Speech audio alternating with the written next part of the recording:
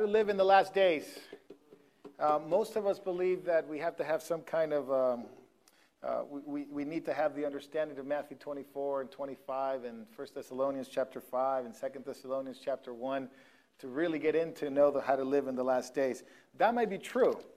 There's definitely, that is the Word of God. We definitely need to have a handle on it.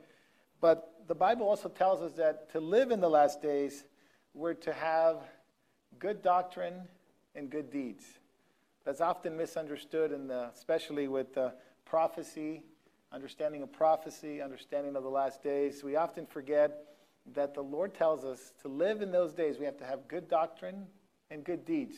We're not to just abandon, the Lord is coming, run to the hills, and let's not meet, and see you at the rapture, and we're going to just live this isolated life because we're going to shoot it out with the FBI, and the end is coming. And there are Christians who live in that type of mentality, who isolate and become even hostile to the body of Christ because they think that there's no hope. We just got to end it all, and we just have to go up to the mountain and dress in white and see Jesus coming, and that's it. But the reality of the matter is that in light of that, this is what we're to do. And this is what Titus is about. In light of the return of Jesus, we're to have two things: good doctrine and good works. And if those things are missing in our lives, we have to reevaluate what we believed. Is it sound? Is it good? Has it brought any fruit in our lives? And what kind of fruit has it brought in? And so we have to be careful that we don't just saturate our lives with just end-time stuff that is valid, is true. We obviously emphasize it here, but without emphasizing the other side of it. We are to live, as Peter will tell us, like pilgrims in this world, but we are to continually have fervent love for each other, be fervent in prayer, be fervent in fellowship, and not to deny the fellowship of one another, because these are the last days. It's almost counterintuitive. We think last days, everybody scatter, everybody run to the hills and meet, see you at home. In fact, the Lord says, when you see these things coming, we're to lift up our head. Lift up your head. Lift up our head. Redemption draws near. We're to continue to look for the Lord's return. But in light of that, I brought this hymn. I want you to look at this hymn. It's up on the screen. It's by Horatius Bonar back in the 1800s. Great hymn writer. And he wrote this hymn called Fill My Heart, O God. Fill my heart, O God. Is it up there yet? Oh, you can't see it, but I'll read it to you, unless you have really good vision. Fill thou my life, O Lord my God, with every part with praise, that my whole being may proclaim thy being and thy ways. Not for the lip of praise alone, nor even the praising heart. I ask for a life made up of praise in every part. Now listen to this last part. Praise in the common words I speak, life's common looks and tones, in intercourse at hearth or board, with my beloved ones, enduring wrong, reproach, or loss, with sweet and steadfast will, loving and blessing those who hate, returning good for ill. Now, I know that sometimes we may need a dictionary to really understand what these guys said in the 1800s. I think our English has really brought down low to the point where is that English? Yes, it is English. We've lost some of it already. Yeah, I'm sure... some rap star didn't write this, but Horatius Bonar had a great handle of the English language, but he had a great heart for the Lord. What the song is basically saying, don't let me just be someone who has the knowledge of the Word of God, but somebody that can take the Word of God, live in praise at home. That word hearth or board is the word for home. In my home, enduring reproach, wrong, reproach, or loss, with sweet and steadfast will, loving and blessing those who hate, returning good for ill. And this is what the book of Titus is about. So if you're there in Titus chapter 2, this reminds us that we are to live with good doctrine and good works in the home. Let's go to the next slide. The relationship between good doctrine, sound doctrine, the word is healthy, and good works in the home. This is all about good doctrine and good deeds in the home. Okay, very important. It begins there. Christianity begins at home. It does not begin in a fellowship necessarily like this. It begins at home. If Christianity if your Christianity is not valid at home, it will bring no good to a fellowship like us here tonight. You understand what I'm saying? That if your Christianity is not valid at home, that means if it's no good, if it's fake or if it's not bearing fruit, it brings no good to come here on a Sunday or on a Wednesday and pretend like if it's good. If it's not good at home, it's not good at all. And that is a tough test. Because at home is the real test. At home is the real test of how our faith is. We all come on Sundays and Wednesdays with, we wear nice clothes and we come and we gather and, we have our good moments and we come for about an hour to 2 hours on a certain day of the week, and then we go home and we spend a lot more time at home. People know us better at home. They know us when we're tired. They know us when we're grumpy. They know us when we are hungry, which usually correlates to grumpy, at least for me. And they know us much better than we know somebody just on a Sunday morning. That's why Christianity begins at home. And if it's not good at home, it's not good at all. And it's a real test for elders and teachers and pastors that if that's not the place where it starts, it really has no value in a fellowship setting like this. You may be able to talk very well and know the things very well, but if it's not practiced, especially at home, then it's not good at all. In fact, we could say this fellowship is only as strong as the weakest family. This fellowship is only as strong as the weakest family. Were you talking about me? I said, I don't know, but I know I'm weak. I know there are times where I need a lot of prayer and things at home are not going right. And people may not know it, but I don't walk around with a sad face because I know the Lord's got it. But there's some difficult times. None of us are immune to it. But we just with steadfast will, with steadfast continue in the work of the Lord because we know He's got it. We know He's going to work it out. If I'm humble and I continue to seek Him, He'll do it. Let's look at verse 1. But as for you, speak the things which are proper for sound doctrine. The word but, B-U-T there. This is not a junior high class. Everybody would be laughing, right? The word but there is, I'll save you some time on Bible college and Bible understanding and hermeneutics. When you see the word but, it contradicts whatever follows the word but. It's going to contradict what went before the word but. Let me give you an example. Prior to chapter 2, the end of chapter 1, it's talking about those who are defiled, those whose conscience are defiled, those who profess to know God. In works they deny Him, being abominable, disobedient, disqualified for every good work. But now he's going to continue, but with the opposite of what he just said. Okay? Got that? Simple. All right? Just look at that in the Bible. But God, remember those verses? But God in His mercy. But God. He is going to compare God to the opposite of what he just described. Unfaithful man. But God, who's faithful. See, the very aspect of Paul's letters. But always contradicts what happened in the previous to the word but is going to be contradicted by what is going to follow. The false teachers are going to be contrasted to Timothy. But for you, see, here we go. You're not like those teachers. You're not like those who have defiled minds, those who have a defiled conscience. But for you, speak the things that are proper for sound doctrine. Sound, healthy. You need to speak sound, healthy doctrine. Why? Remember, false teachings disrupt the homes. And this is a whole about the home. False teachings disrupt home, divide families, causes chaos. Sound teaching is supposed to do the opposite, brings family together. I'm talking about believing families, of course. In any case, if you live with unbelievers, there's always going to be an aspect of disunity, of course, light and darkness. There's going to be an aspect of not seeing eye to eye. There's always going to be a friction because of the gospel. But he's talking about sound teaching, sound doctrine, which eventually, even if you live with non-believers, the Lord tells us to live at peace with them, to bless them and to pray for them and to do good to them. And this is the point of Titus here, is that he is going to teach about sound doctrine in the home, that older men be sober, reverent, temperate, sound in faith, in love and patience. Now let's look at that one. because he's going to talk about older men, older women, younger men. 4 different groups and slaves. 5th different group, but that's later on in in verse 10, verse 9 and 10. Older men.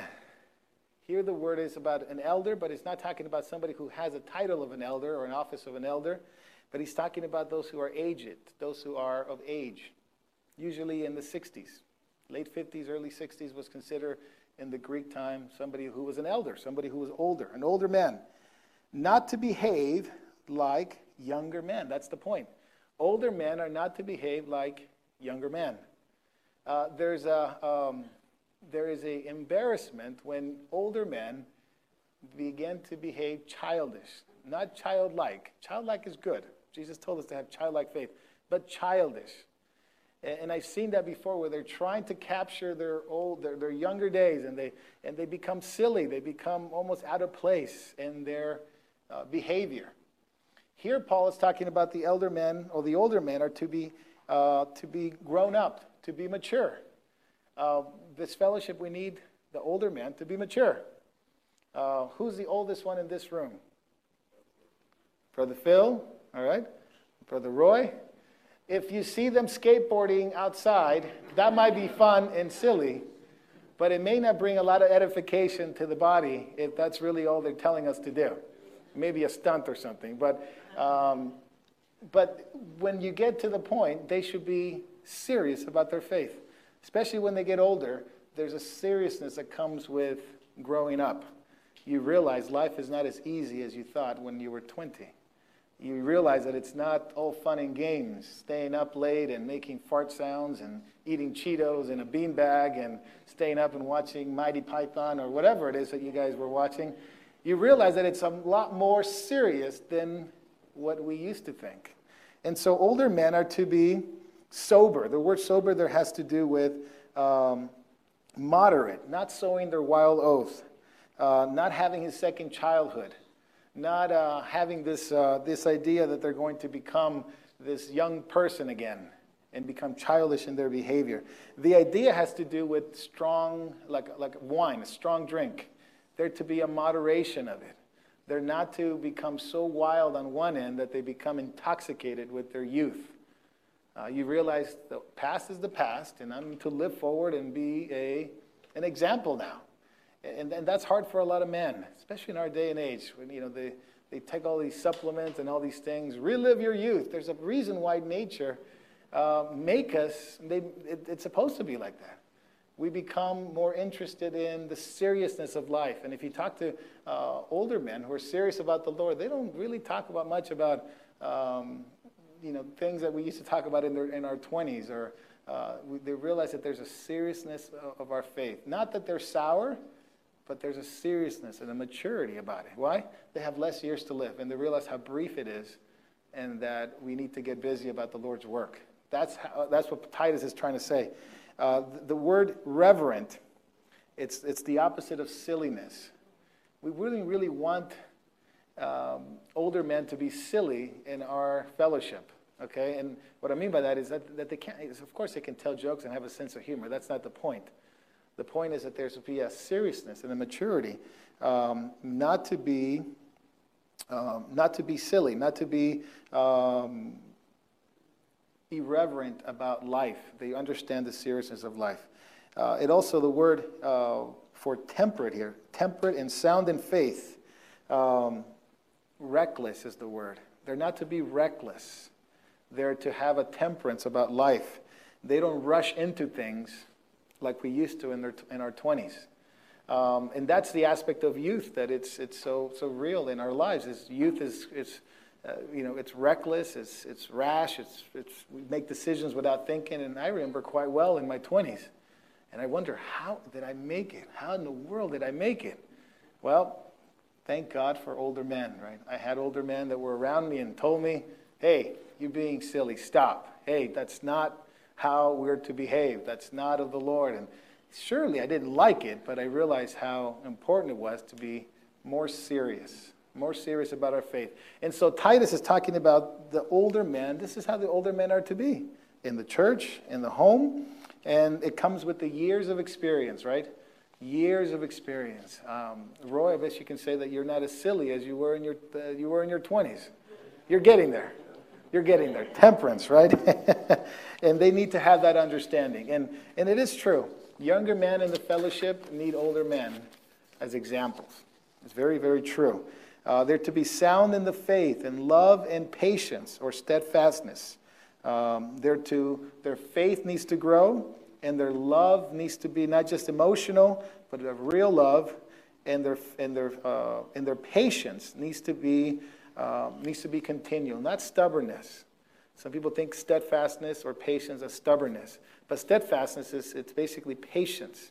They're patient and they continue on with the Lord, and there are good examples of that in our fellowship, and we praise God for that. But it's the opposite of youth. Okay. If you're young, you're young. If you're older, you're older. We have to accept the reality of where we are and how God sees us and how God can use us. Older men and younger men can be used by the Lord equally in different ways. Younger men, because of our age, we can handle more things physically. Older men, not so much. But they can instruct us, they can teach us, they can show us patience, they can show us a temperance of life, and we can learn a lot from it. So a lot of times as older men, I've talked to a lot of older men in my walk with the Lord, that they feel not being useful for the Lord because they're old. They just can't do those things. And I said, well, your role has changed in ministry. You can't go out as much anymore. You can't stay up 12, 1 in the morning going out witnessing like we used to. But now your role is to teach and to be an example. And the examples here is for older men to be in that type of behavior. Now let's look at older women. Older women. And this is a neat thing that we're going to talk about today, maybe a little more detail. They are to be, older women, likewise, are to be reverent in behavior. Reverent a behavior. The word, unbelievably enough, it means a priestesses. A priestesses. Somebody who is in the priesthood, but it's a woman. Now, this is to contradict the women priesthood of the pagans. Okay? The women priesthood of the pagans were usually prostitutes. They were in the pagan temples of Aphrodite. They were in the temple in Corinthians. They were pretty much pagan prostitutes. The Christian women are to be priestesses. They're to be priests of the home, almost the same way as a man, but in this case, they're ministering to younger women. Look what it says. They're to be reverent in behavior, not slanderers, not given to much wine, teachers of good, that they admonish the younger women. Now, this is a very important part of ministry. This is one point of ministry that needs to be taken very serious. It's that older women have as much part of ministry as anyone in the fellowship. Is actually very direct in the scriptures here, this ministry. And so we have to pay attention to it, because Titus and Paul, here Paul is writing to Titus, is describing a ministry that is very vital for the church. Another ministry that is vital for the church is to widows. You read that in 1 Timothy chapter 6. Widows, ministering to widows, and those widows who are truly widows are to be ministers in the church. Now, here's one example where women here are talked about, older women. They are to be reverent. They are to be reverent. The idea is holy, like a priest. Holy like a priest. Older women are to be reverent in behavior, the opposite of the pagan priestesses of the temples. They're not to be slanderers. Now, the word there is diabolos. Diabolos. Sounds like diablo. And in Spanish, it's the same as the Greek devil. It's the devil. It's the accuser of the brethren. In one hand, the older women are to be holy, like a holy priesthood. The word hagios, to be holy. In the opposite sense, now, they're not to be like the devil. So it goes from one extreme to the other. The word slander there is to, basically, you imitate the devil when you slander. The word has to do with gossip, to the point in the context of Titus, the false teachers were using women, just like in Timothy, to be their spokesperson, to be the mouth of the false teachers. From house to house, they would use the women. And one of the ways they would do it is to propagate their false teachings through the women, who tend to be more loquacious than men. tend to be more talkative. And when you talk more, there's a measure of sin that can come with that if you're not careful. Amen? Now, not that men are to be quiet and grumpy and to sit in the back. There are plenty of men who are very loquacious. I happen to be maybe one of them, especially back here. But with much talking, there's a bigger chance of gossip, right? As women tend to get older, they have more experience, they know more things, the enemy can use it. Those experiences, the enemy can use it to begin to be slanders, to begin to critique and to gossip everybody around. And because they have more time in the culture, they weren't really out and about working as much as men. They had more time to be in the home and to get caught up with the business of the island. Remember, this is Crete. So the false teachers would grab to that effect, and they would go to the homes, and they would go and propagate the false teachings in the home.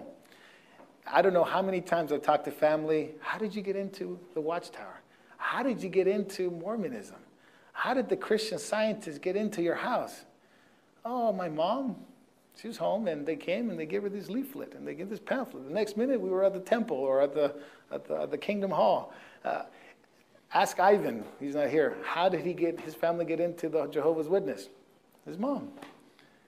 Because of the proximity in the home, because of the fact that they're home, false teachers can get into the home, and they seduce them, and they can take weak women, that 1 Timothy talked about, and they can seduce them into false teachings. Well, here, Titus is saying the older women need to be reverent, and they need to be not slanderers. They can get into slander because that's the opposite of what the false teachers were using the women. The false teachers were using the women to propagate their false teachings. Here, Titus is saying, older women, don't get into this. It's a very dangerous road to get into. Diabolos, remember, just the word alone could tell you where that's going. It's very destructive. They're to be reverent in behavior, not slanderers, not given to much wine. Here the idea was women tend to use alcohol to remember their past, to remember their youth. They want to behave like when they were in their 20s, especially in the island of Crete. Remember, they were drunkards, they were gluttons. That was the culture of the time. Women tended to use strong drink to pretend they were like in their 20s. But you're not in your 20s. You may be in your 60s. Don't act like you're 20 and grab onto wine to make you feel like the time is passing and you need to hang on to it. That's how he was using that culture. Hanging on to your youth was through wine, through strong drink. And you see that today. I happen to be at not College World Series, High School World Series of softball, and you see all these older ladies. And a lot of them are drinking, and a lot of them they think they're in their 30s. And it's like, not giving too much wine. Is what I kept thinking. Not giving too much wine. But that's what tends to happen. Now, there are to be teachers of good things. We're going to come back to that because there's a key point of the passage here, what they're to teach and who is to teach. Now, here in this passage it says, they are to teach. There be teachers of good. And verse 4, so we're going to come back to that. You can highlight that, write that down. I have to do it myself because we're going to come back to that. That they admonish the young women to love their husbands and to love their children. Now, this is a very, very important part. There are, right now under this roof, younger women with children. There are older women with children. Tend to be a little older children. And there are single women here in this fellowship. Okay? Different aspects of it. The older women are to teach the younger women how to love their husbands and love their children. What do you think that's there for? Now, one thing is for sure, the word admonish there, the idea there is that they are to train them. They are to be trained on how to love their husbands and how to love their children. There is an aspect of loving and learning to love your husband and your children that it's not so easy when you're younger. When you're older, you've gone through it already. You've gone through the 5-year, the 10-year, 15-year, 20, whatever it is now that you're on. And I'm not saying it gets easier, but you learn how to love them now that the years have passed, and now it's not this I'm in love with love anymore. Now I'm in love with the person. Now I love them despite all their faults and difficult things that they put me through. I still love them. Well, a younger woman doesn't know that yet. Maybe they're still in their first year of marriage. Brad and Trish are going to get married pretty soon. And amen, right? Uh-oh. Anyway, I put that on them. Now, Aurora's going to get married pretty soon. She's back with the children, right? They're going to have to learn how to love their husbands. There'll come a point in time, not mention any names, that she may have a hard time loving, not mentioning any names. But that's not to get scared about or run away from the marriage and say, I don't want that to happen. Because an older woman can come alongside Trish and says, you know what? It's true. There are days like that. But you're not to give up. You're to learn how to love them and how to love your children. Well, that may seem kind of unusual. I love my children. Try to be at home with them for an extended period of time. My wife's not here yet, but she will be here. She oftentimes wants to pawn them off on me. Just take them anywhere. Just not here. Amen. I knew this study would be hitting home. No pun intended, hitting home. But they need to learn how to love their husbands and love their children, despite of how they feel. Because love in our society has become an emotional froth, it's an emotional thing. We think that love is something that either you have it or you don't, right? That's really how our society makes us out to be. You either have it or you don't have it. You either fall out of love or you fall in love. I never understood fall out of love. I don't understand that. You fall out. Are you okay? Did something who broke the fall, and how did that happen? And the word love there has to do with just the will. You will to love them. You love them because you're committed to them. And many times in counseling women and counseling men, the idea of love becomes an emotion. I'm not emotionally attached to them anymore. And I just don't feel that God wants me to love them anymore. And God is leading me to love these other men, or God put her in my life, and I feel like God is leading me to her, and all this kind of stuff, all because of emotion, all based on emotion. They can never, you try to get them on facts and truth, and never. It's all emotion. It's all how they feel, and it's way out there, and it's never based on reason or facts or logic or anything. It's all based on emotion. So here, Paul is reminding the older women to have a ministry. To have a ministry. This is an important ministry in the church. To have older women teach younger women to love their husbands and love their children. Now, here's one important part. I've never done any of those things. I've never had a husband. I never actually birthed any children. I've never been an older woman. I wouldn't know how to do it from experience. I'd never known how to do it from experience because I'd never been that. And so the older women have the capacity, more than anyone here in this room, to teach younger women how to do those things. Love their husbands after many years and love their children after many years. And from experience, they can teach the younger women how to do it. It's an important ministry. Love is something that is worked on. It's developed. It is something God gives you by faithfulness. You want to have the feelings? Go back and do your first works. Go back and do your first things God called you to do, to be a godly wife. If you do that, then the feelings come. But many times, the feelings are not there. What do you do when the feelings are not there? You abandon ship. You go and, okay, that didn't work. And you go from emotion to emotion to emotion to emotion. That's what a lot of marriages have trouble, because it's built on emotion. Remove the emotion. Bring in the Word of God. Just bring in faithfulness and just bring in obedience. You know what happens? The feelings come back. The true feelings come back once you begin to apply the things that God told you to do. Many times it's sitting across the room from a marriage counseling, and they go, I don't feel it's love. I don't think it's love. And then you just tell them, just do what the Word of God says. Just do it. Just do what it says. And they come back, oh, I love my husband. It's like a different marriage. It's like, what happened? We just began to do the things that God called us to do. And it sounds so simplistic. Oh, Pastor, you don't know the trouble that this man puts me under. This woman's driving me nuts. But you don't, it's emotion. Again, remove the emotion. Bring in the Word of God. It says to train to love your husband and train to love your children. It's something that you can be trained to do. That sounds so crude, right, in our lives. We feel like it has to have some emotion. Well, remember when the Lord says to love the Lord your God with all your heart, soul, mind, and strength, to love your neighbor as yourself, it's something you're commanded to do. It's not something you feel. We're so much about feelings in our day and age that sometimes I just can't stand it. It's all feelings. And it said, we have become a hyper-emotional society. And therefore, we have all these problems. And we have to get back to the Word of God as a nation, as a family, as individuals, and stop leaning on our feelings. Now, are feelings good? God gave them to us. It's not that it's bad. They're just not meant to be your master. You have one master, and that's the Lord Jesus Christ. They're not your masters. Your emotions are not your masters. And sometimes they master you if you let them, if you allow them to become what you lean on all the time. It becomes your escape.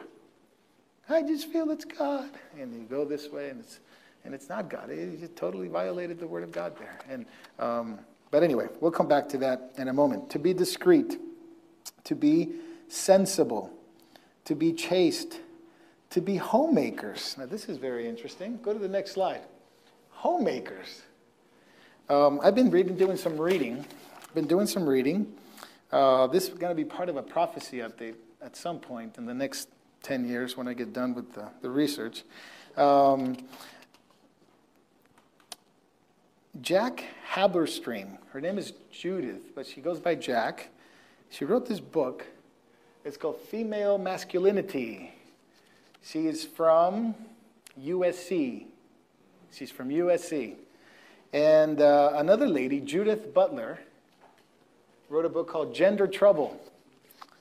And she's from UC Berkeley. Love them Northern Cals. Not that Southern Cal has anything to do with it, right? The UC Berkeley. Very liberal. Gender Trouble, and Female Masculinity. I won't get the cat out of the bag or anything like that. We'll read that later on. But these are two very influential books that are coming into mainstream. They are in mainstream already to some degree, but only in academics. It'll become more mainstream later, and we're going to see it, where there's going to be a blur of what a woman's supposed to be like. This Judith, what is her last name? Haberstream. She goes by Jack because she dresses like Jack, and sometimes she dresses like Judith. And she has this sort of a dual sort of relationship. She sometimes feels like a man, sometimes she feels like a woman. It kind of reminds me of Almond Joy commercials, but that is it's what she senses is that is how she's supposed to feel like. Sometimes I feel like a man, and sometimes I feel like a woman, and you're not supposed to. You're supposed to embrace that because it's a liberation. It's what female libertarianism is. It's causing. It's the end result of feminism. It's the end result. If you follow feminism to its logical conclusion, you end up with a book like that. Female Masculinity, where the roles of women and men are blurred. What a man can do, a woman can do. What a woman can do, a man can do. And of course, I always say it's better. Okay, so it's always better. And then Gender Trouble. Who you are, your identity. It's not based on female or male, but it's supposed to be like a neutral. You could be neutral. You don't have to be female or male. You can just be you. You can just be, it's a version of the God-given roles. Everything's getting blurred, but you'll see that. We'll talk about that later. Why did I bring that up? Because of this verse that has caused so much trouble. The Bible causes so much trouble in society for the good, but not if you don't believe the Bible. This Bible says, my Bible says, homemakers, the workers of the home. The Word of God says to the younger women that they're to be taught by the older women to be chaste, to be discreet, to be homemakers. That's it, I'm out of here, they would say. You're just trying to make the women go back to the 1940s and 50s. Homemakers. Ha! Right? What's that? Good times. That was not a bad time, right? That was a good time. That's what you're trying to make them be. Come on, you're putting them back under, slavery, and you're not going to give them the right to vote. Of course, they always try to subvert the real issue. The real issue is that the home, the godly home, God has set up a structure of a godly home. What is the structure of a godly home? That the younger women learn from the older women how to do, love their husbands, love their children, be discreet, chaste, and a homemaker, a domestic homemaker. That's what the word is. It's somebody that works in the home. What are they trying to do? Build a home. The whole point is build a home. Who is better to build a home, a man or a woman? The Bible says a woman. A man is to provide, protect, give direction, but the builder of the home is the woman. Why? Because she is to love their husbands and love their children. Where does the husband and the child live and the children live? In the home. The woman is responsible to build a home, to be a godly home. And so she's domestic in that sense. Now, some people would take this and very much a slap in the face to women's lib, and they would say that we're out of touch, and we're puritanical and try to bring back women to the 1800s. But don't let society dictate what the Scripture says. The Bible says here that women are to be homemakers. Now, in our society, we have a whole set of problems, right? There are women who are single parents. There are women who are widows. There are women who are gone through divorce. And they're not going to be able to do that because they have to go to work. They have to work and support their home. Of course, this is describing a situation where there's a husband and there's a wife and children. I talk to single women in the Lord or widows, and they would love the fact to stay at home and raise their kids. They do that, but they can't. They have to go to work. So this is not imposing a rule that if you don't do this, you're bad, or if you don't do this, you're not in the will of God. This is describing the home, the structure of the home that God wants, because it's the family. It's the family that God it's taking care of here. The focus is the home.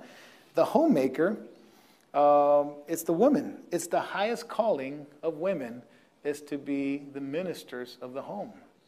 Now think of homes as having a pastor. Like the husband's a pastor, the wife is the deacon of the home. She's the one to make sure that the home is right, that the home is set up for godliness. And so how do we love our husbands? How do we love our kids? How do we deal with the things of the house? These are all to be taught by older women. And it's very specifically that older women have that experience.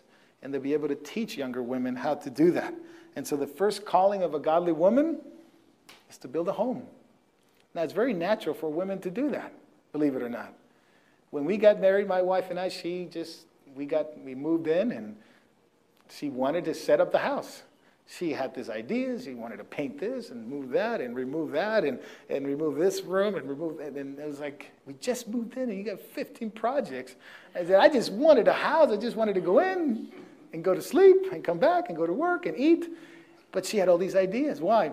She had begun to build a home. And I'm not just talking about moving walls and painting. I'm talking about she wanted to set up the home. And we can have devotion here, and we can read here, and so she had this idea of a home. And it's very natural for women to do that. I've talked to a lot of them, and that's really what they want. They want to move in, and whether it's in a one-bedroom apartment or a three-bedroom house, they have this desire to build a home, to have children, and to have a desire to be pleasing to their husbands. So many pastors and Christian workers are thankful for a wife that can set up the home, that when a husband comes home, the house you don't have to worry about the house and what the situation is going to be at the house. Why? Because the home is being built by someone who's faithful. But they have to learn it. This is the point. They have to learn how to do that. It's not automatic. I got it. It's done. They have to learn how to do that. They're to build a home. They're to be good. They're to be obedient to their husbands. That's it. Let's go. This is not practical Christianity. Remember, it begins in the home. Why all this here? Because God's pattern for the home, and if you want the happiest place on earth, it's not Disneyland. The happiest place on earth is a godly home. If you want a godly home, listen to what God says. How many of us have gotten in trouble and built the wrong foundation at some point in our home when we failed to listen and do what God said? And so many times, I mean, I've talked to many marriages and different marriages that have both husband and wife working together. And they work and they work and they work. You know who suffers? Everybody in the house suffers. Yeah, they have the second home. They have the big bear cabin. They have 3 boats, and they have they have it, but they have no peace. They have a difficult time with their children. And I tell them, is this worth it? Is this not worth it? At the end of the day, come on, just level with me. Is it really worth it? Overwhelmingly. Now, some are stubborn. They tell me, yeah, it's worth it. Now, but overwhelmingly, they say, you know what? If I had to do it again, I would have stayed home. Some women that I've talked to regret that they worked through the year, and they miss so much of their kids' life. Now, I'm just referring to the fact that if you can, stay home. If you can, do what God says. Be a builder of the home. If you don't like the word homemaker, I'll just use the other word. Be a builder of the home. Be a builder of a godly home. I know sometimes it's not possible. Husband is sick, can't work, single mom, widow. I know God has mercy and grace in that. Don't get me wrong. This is not a do else or not. This is the pattern of a godly home. Be submissive to their husbands. Now, we can talk about that all night and how that works and how that plays out. But you know who's the best teacher at that? Older women. Older women are the best teachers at that. For one, they know what it's like. 2, they've been there, and they have the experience. And so, older women, in our fellowship, you have a ministry. You're welcome to have a ministry. So, Susie, Carol, what a ministry. And there's a whole lot of ladies in this fellowship that can use the wisdom and can use the experience that the Lord has given you. So tomorrow you guys are teaching a Bible study for younger women. No, I wish. But honestly, it is a necessary thing. Don't shy away from it. It's a whole ministry. You're talking about a vital ministry and a whole lot of questions and a whole lot of enthusiasm. Is for younger women to learn from godly older women God's pattern, harmony, partnership in the home. Remember, submission here has nothing to do with one is better than the other. It's not superiority. It's submission. Now, here is not talking about submission as unto a slave. Here, the idea of submission is reverence. Basically, they're coming, husbands are to lead the home in a godly way, and through their love and affection and servant leadership, the wife submits to that authority that's been given by the Lord. Remember, the head of Christ is God. The head of every man is Christ. And the head of every woman is her husband. Like, we can fight against that all we want. But God's pattern of the home is that husbands are to lead. And there's a whole lot of questions that I can't answer today. What happens when he's not leading? A whole lot of questions. We'll have a seminar on that because that's a whole other 6 weeks of stuff. But the pattern of the husband is to be the pastor of the home. Now, what would happen to this church if I forgot or I failed or I just didn't care to lead and to pray and to seek the Lord? And I'm not going to show up today. I know it's Wednesday, but I'm tired. I don't want to come. I'm not going to lead today. Somebody else can do it. Now, imagine if that was the pattern of the church. Is the pastor coming on Sunday? I don't know. He hasn't been here in a couple of weeks. And sometimes, now think of that. Think how silly that sounds. But how many husbands are checked out like that at home?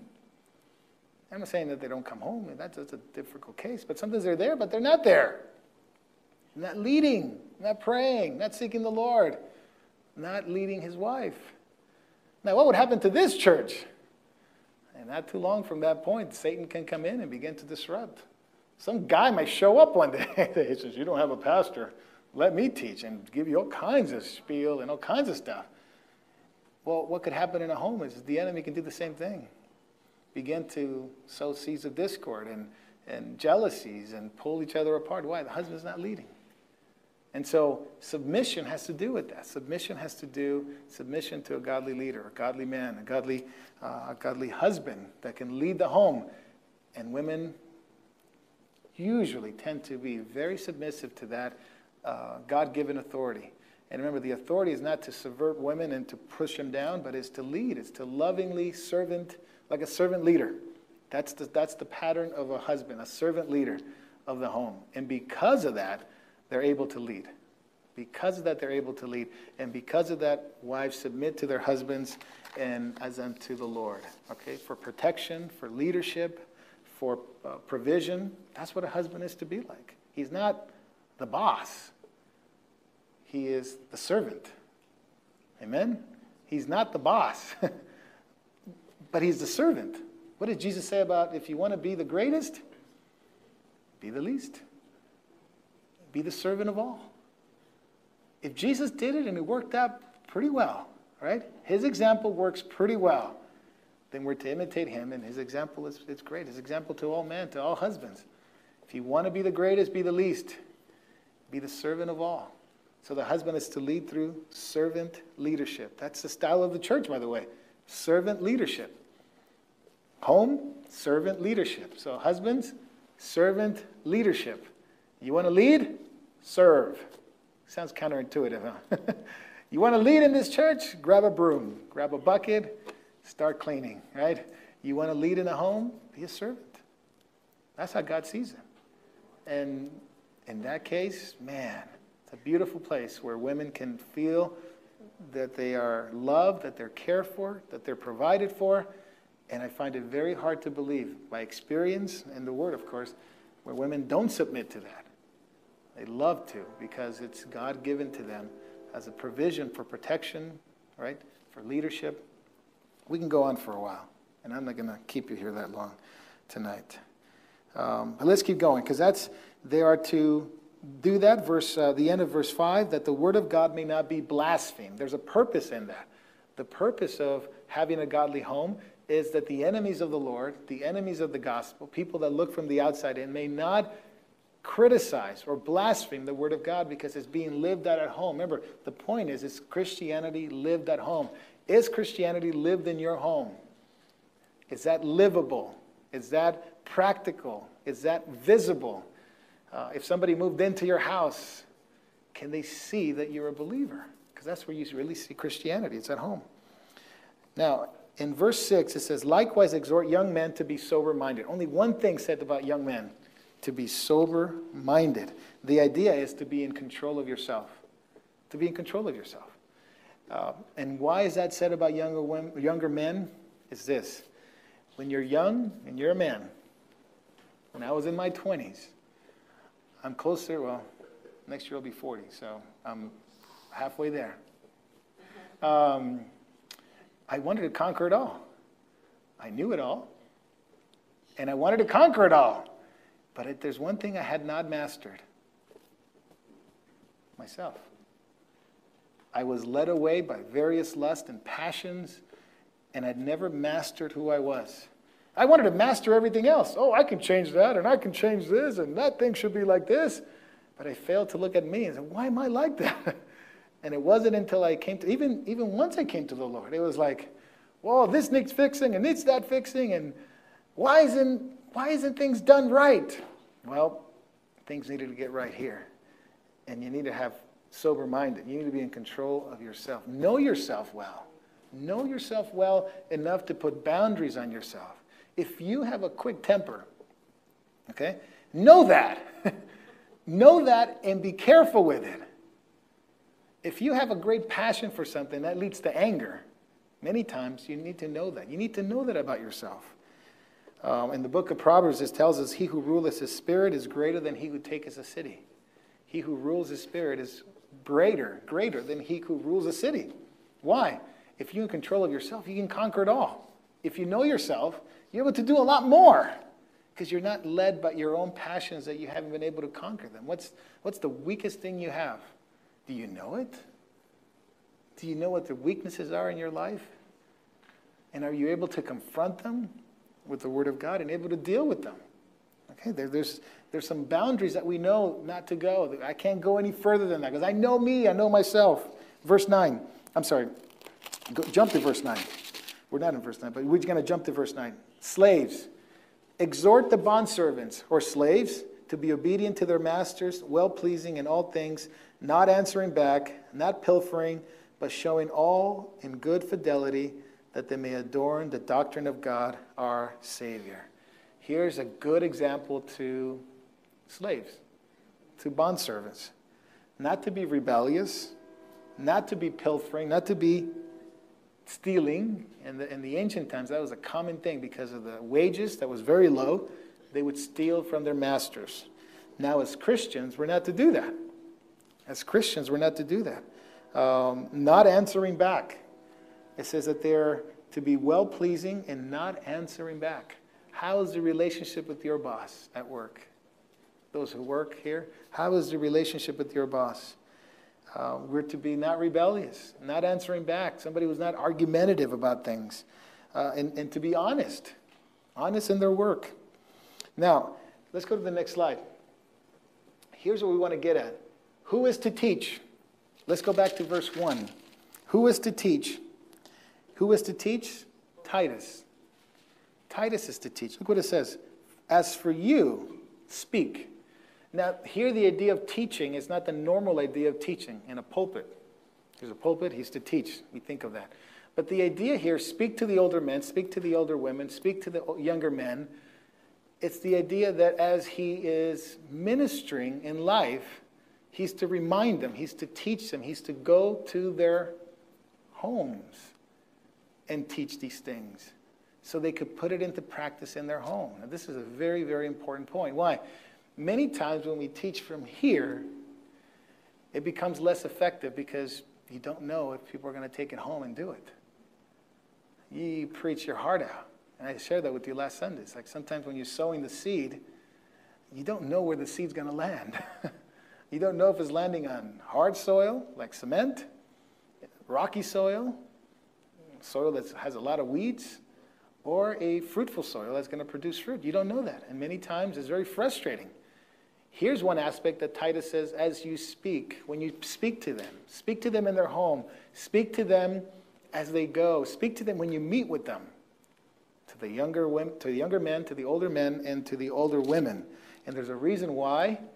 Here's one thing Titus is to do, is to teach to all those three groups except for one group, the younger women. Titus is not to teach to the younger women. Did you see that? Who is to teach to the younger women? We've been saying it all along. The older women. Why is that? Well, you can think of a lot of reasons, right? Right? There's a lot of wisdom in it. Titus can be caught up in temptation and lust and just awkward experiences with younger women who may lead to things we don't want in the church, to some kind of immoral behavior. But also the fact that Titus has never been a woman, and Titus never been a homemaker, and Titus never been married to a man. He is to leave that to those who have experience, to the younger women.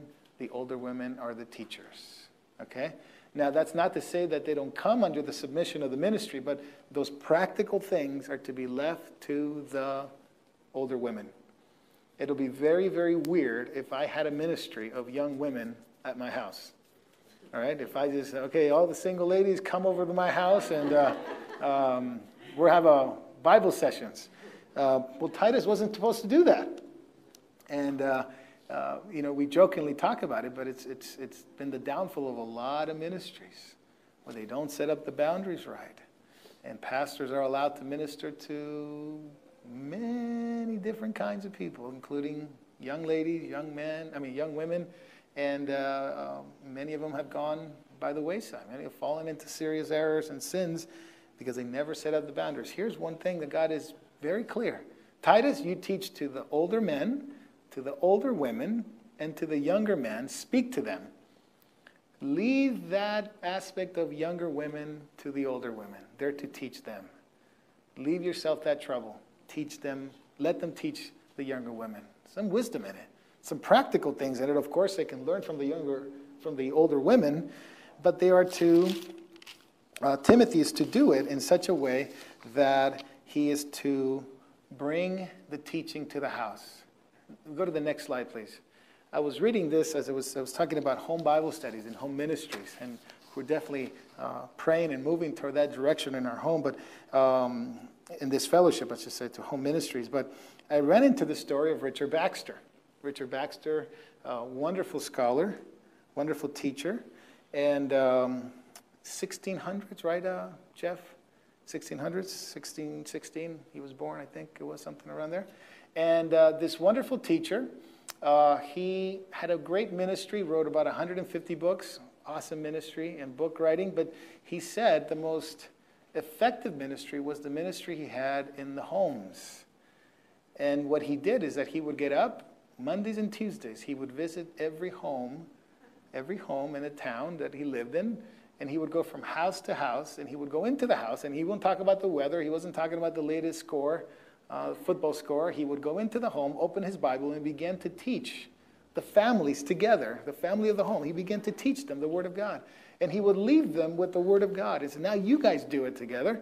And he would go next door to the house, to the next door neighbor, and he would do the same thing, and he would do the same thing, and he would do the same thing for years and years and years. And it was said of Richard Baxter, where he ministered to, before he got there was hardly any Christian homes. When he left and he retired, and 20 years later he died and went to be with the Lord, there was hardly homes that were not Christians. By the time it was all done, there were more Christian homes in his town than when he started. And this is a very testament of how effective that ministry could be. Remember, Christianity, if it's not lived at home, is not lived at all. It's not of any effect. And he knew that. And therefore, he was able to bring the teaching home. Husbands, you're supposed to do this. Wives, you're supposed to do this. This is what God's word said. Kids, this is what's supposed to be like this. And this is how the home is supposed to work.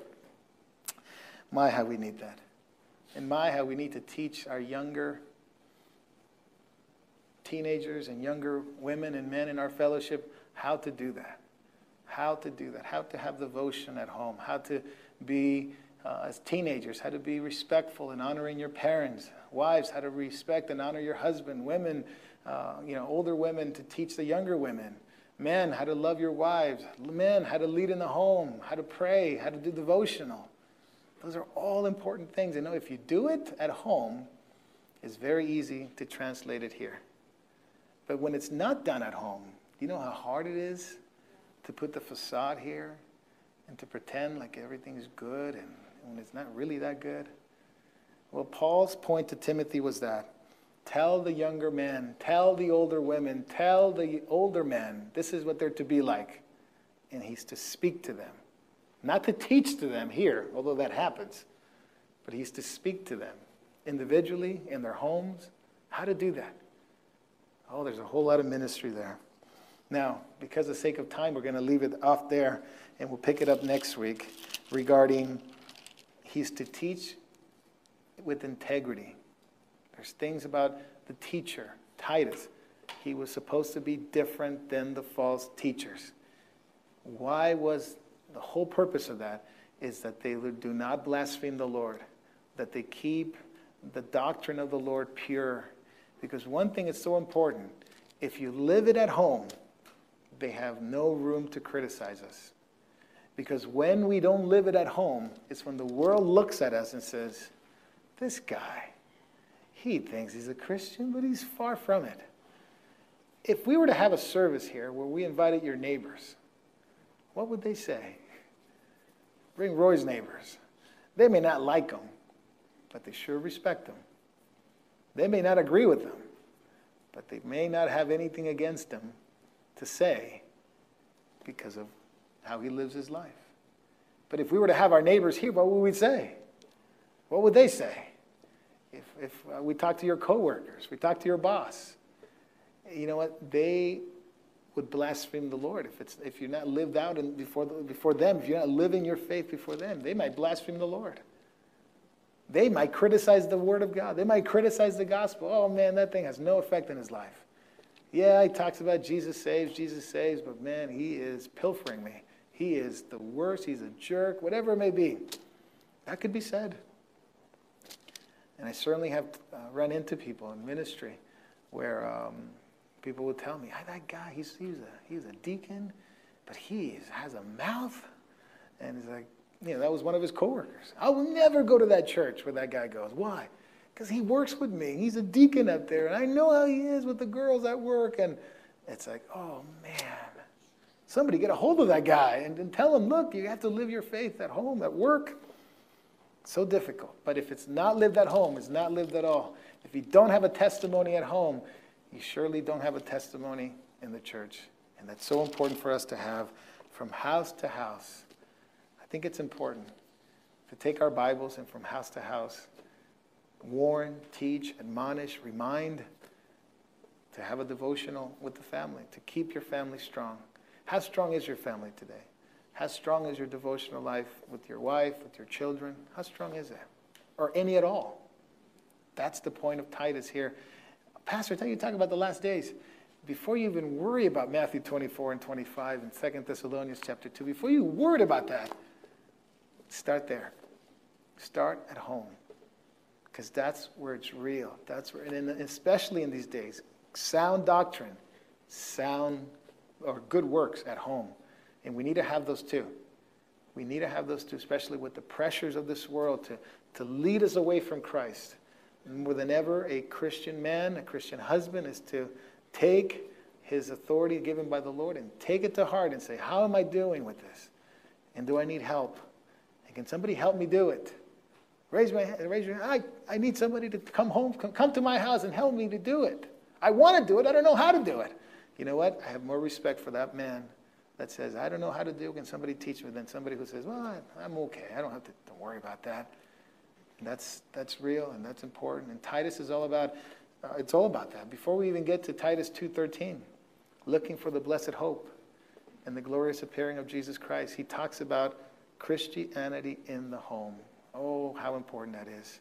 And so when you meet the Lord in the air, when we meet the Lord and we stand before him in the bema seat of Christ, he's going to ask us. He's going to test our works. He's going to ask us how we led our home, how we build our home, what we did with our time, our money, our devotion, what we did with all those things. It's both a wonderful thought and a scary thought at the same time, that we will see the Lord and his accountability that we have, our accountability to him, it's a great accountability. What he gave us, to much is given, much is required. Has the Lord blessed you with a home? Has the Lord blessed you with the marriage? Has the Lord blessed you with children? Has the Lord blessed you with all these things? We are personally accountable. And one day we will give account. And we may not think about that too much. But because it's all related to meeting the Lord, the Christianity at home plays a big role. And so let's take it to heart. And let's seek the Lord this week of what we need to do. Where do we start? If we're completely lost, it's like, I don't even know where to start. Let's pray. Let's talk. Let's meet. Let's talk to some of the guys here that have done it. Talk to me. Talk to Brother Roy. We just need help. It's okay. It's okay to need help. But it's more important to do it and to begin that road of discipleship in your home. I have 5 little disciples at home, plus my wife.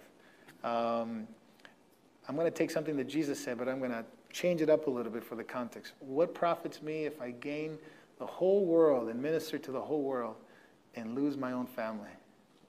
It profits me nothing. It's a heavy-duty thing. Now, I didn't ask for this position. I was very happy leading my kids at home. And I like doing that. But now I'm more accountable. 5, 6, everybody in this fellowship, different accountability. Believe it or not, I'm going to give account for you on that day. You better behave. No, I'm going to give an account. And it's both a sobering thought and a happy thought. And I go back and forth sometimes, depending on what day it is. I'm either thinking about it too much or just realizing I'm going to meet the Lord. That's good. So how we minister, how we hear, how we apply is important. Let's pray. Lord, in Jesus' name, I'm thankful, Lord, for the body here in this ministry that you've given us. Thank you for everyone, Lord, that's here present, the families represented. And Lord, I do pray for their home. I do pray, Lord, that the husbands in this represented here in this fellowship, here, Lord, tonight, would take it to heart, Lord, and to be husbands, godly husbands called by Jesus Christ, to be, Lord, leaders of that home, to be the pastor of that home. Lord, I pray for the young men here that are not married, and that they would be in control of themselves, that they would know their boundaries, that they would know how to be sober-minded, in control of their emotions and their actions, and to be masters of Lord, of their emotions. Lord, I pray for the older women here, that they would take it to heart, Lord, to really lead and to really be able to minister to the younger women in this body, Lord. And for the younger women, Lord, that have a task at home, to build a home, to raise the children. Lord, it's a difficult task. Lord, we need your grace, and we need each other. And so, Lord, please help this body to be not just a show on Wednesdays and Sundays, but a real life commitment at home. And it'll be evident on the days we meet. We thank you, Lord, and we ask you for your Holy Spirit, who can make all these things happen, who's the only way that can make things happen, Lord, is your Spirit. Please fill us, Lord, and give us the brokenness if we have failed to do this, Lord, and you've convicted us. Give us the brokenness, Lord, to ask you to forgive us, and give us, Lord, the strength to pick it up and do it again. And Lord, we want to be pleasing to you, so that the world would know, Lord, that you are real, and they would not blaspheme your name. They would not blaspheme the gospel and critique it and ridicule it. And so, Lord, we ask you for your strength and courage in Jesus' name. Amen. Amen. God bless you guys.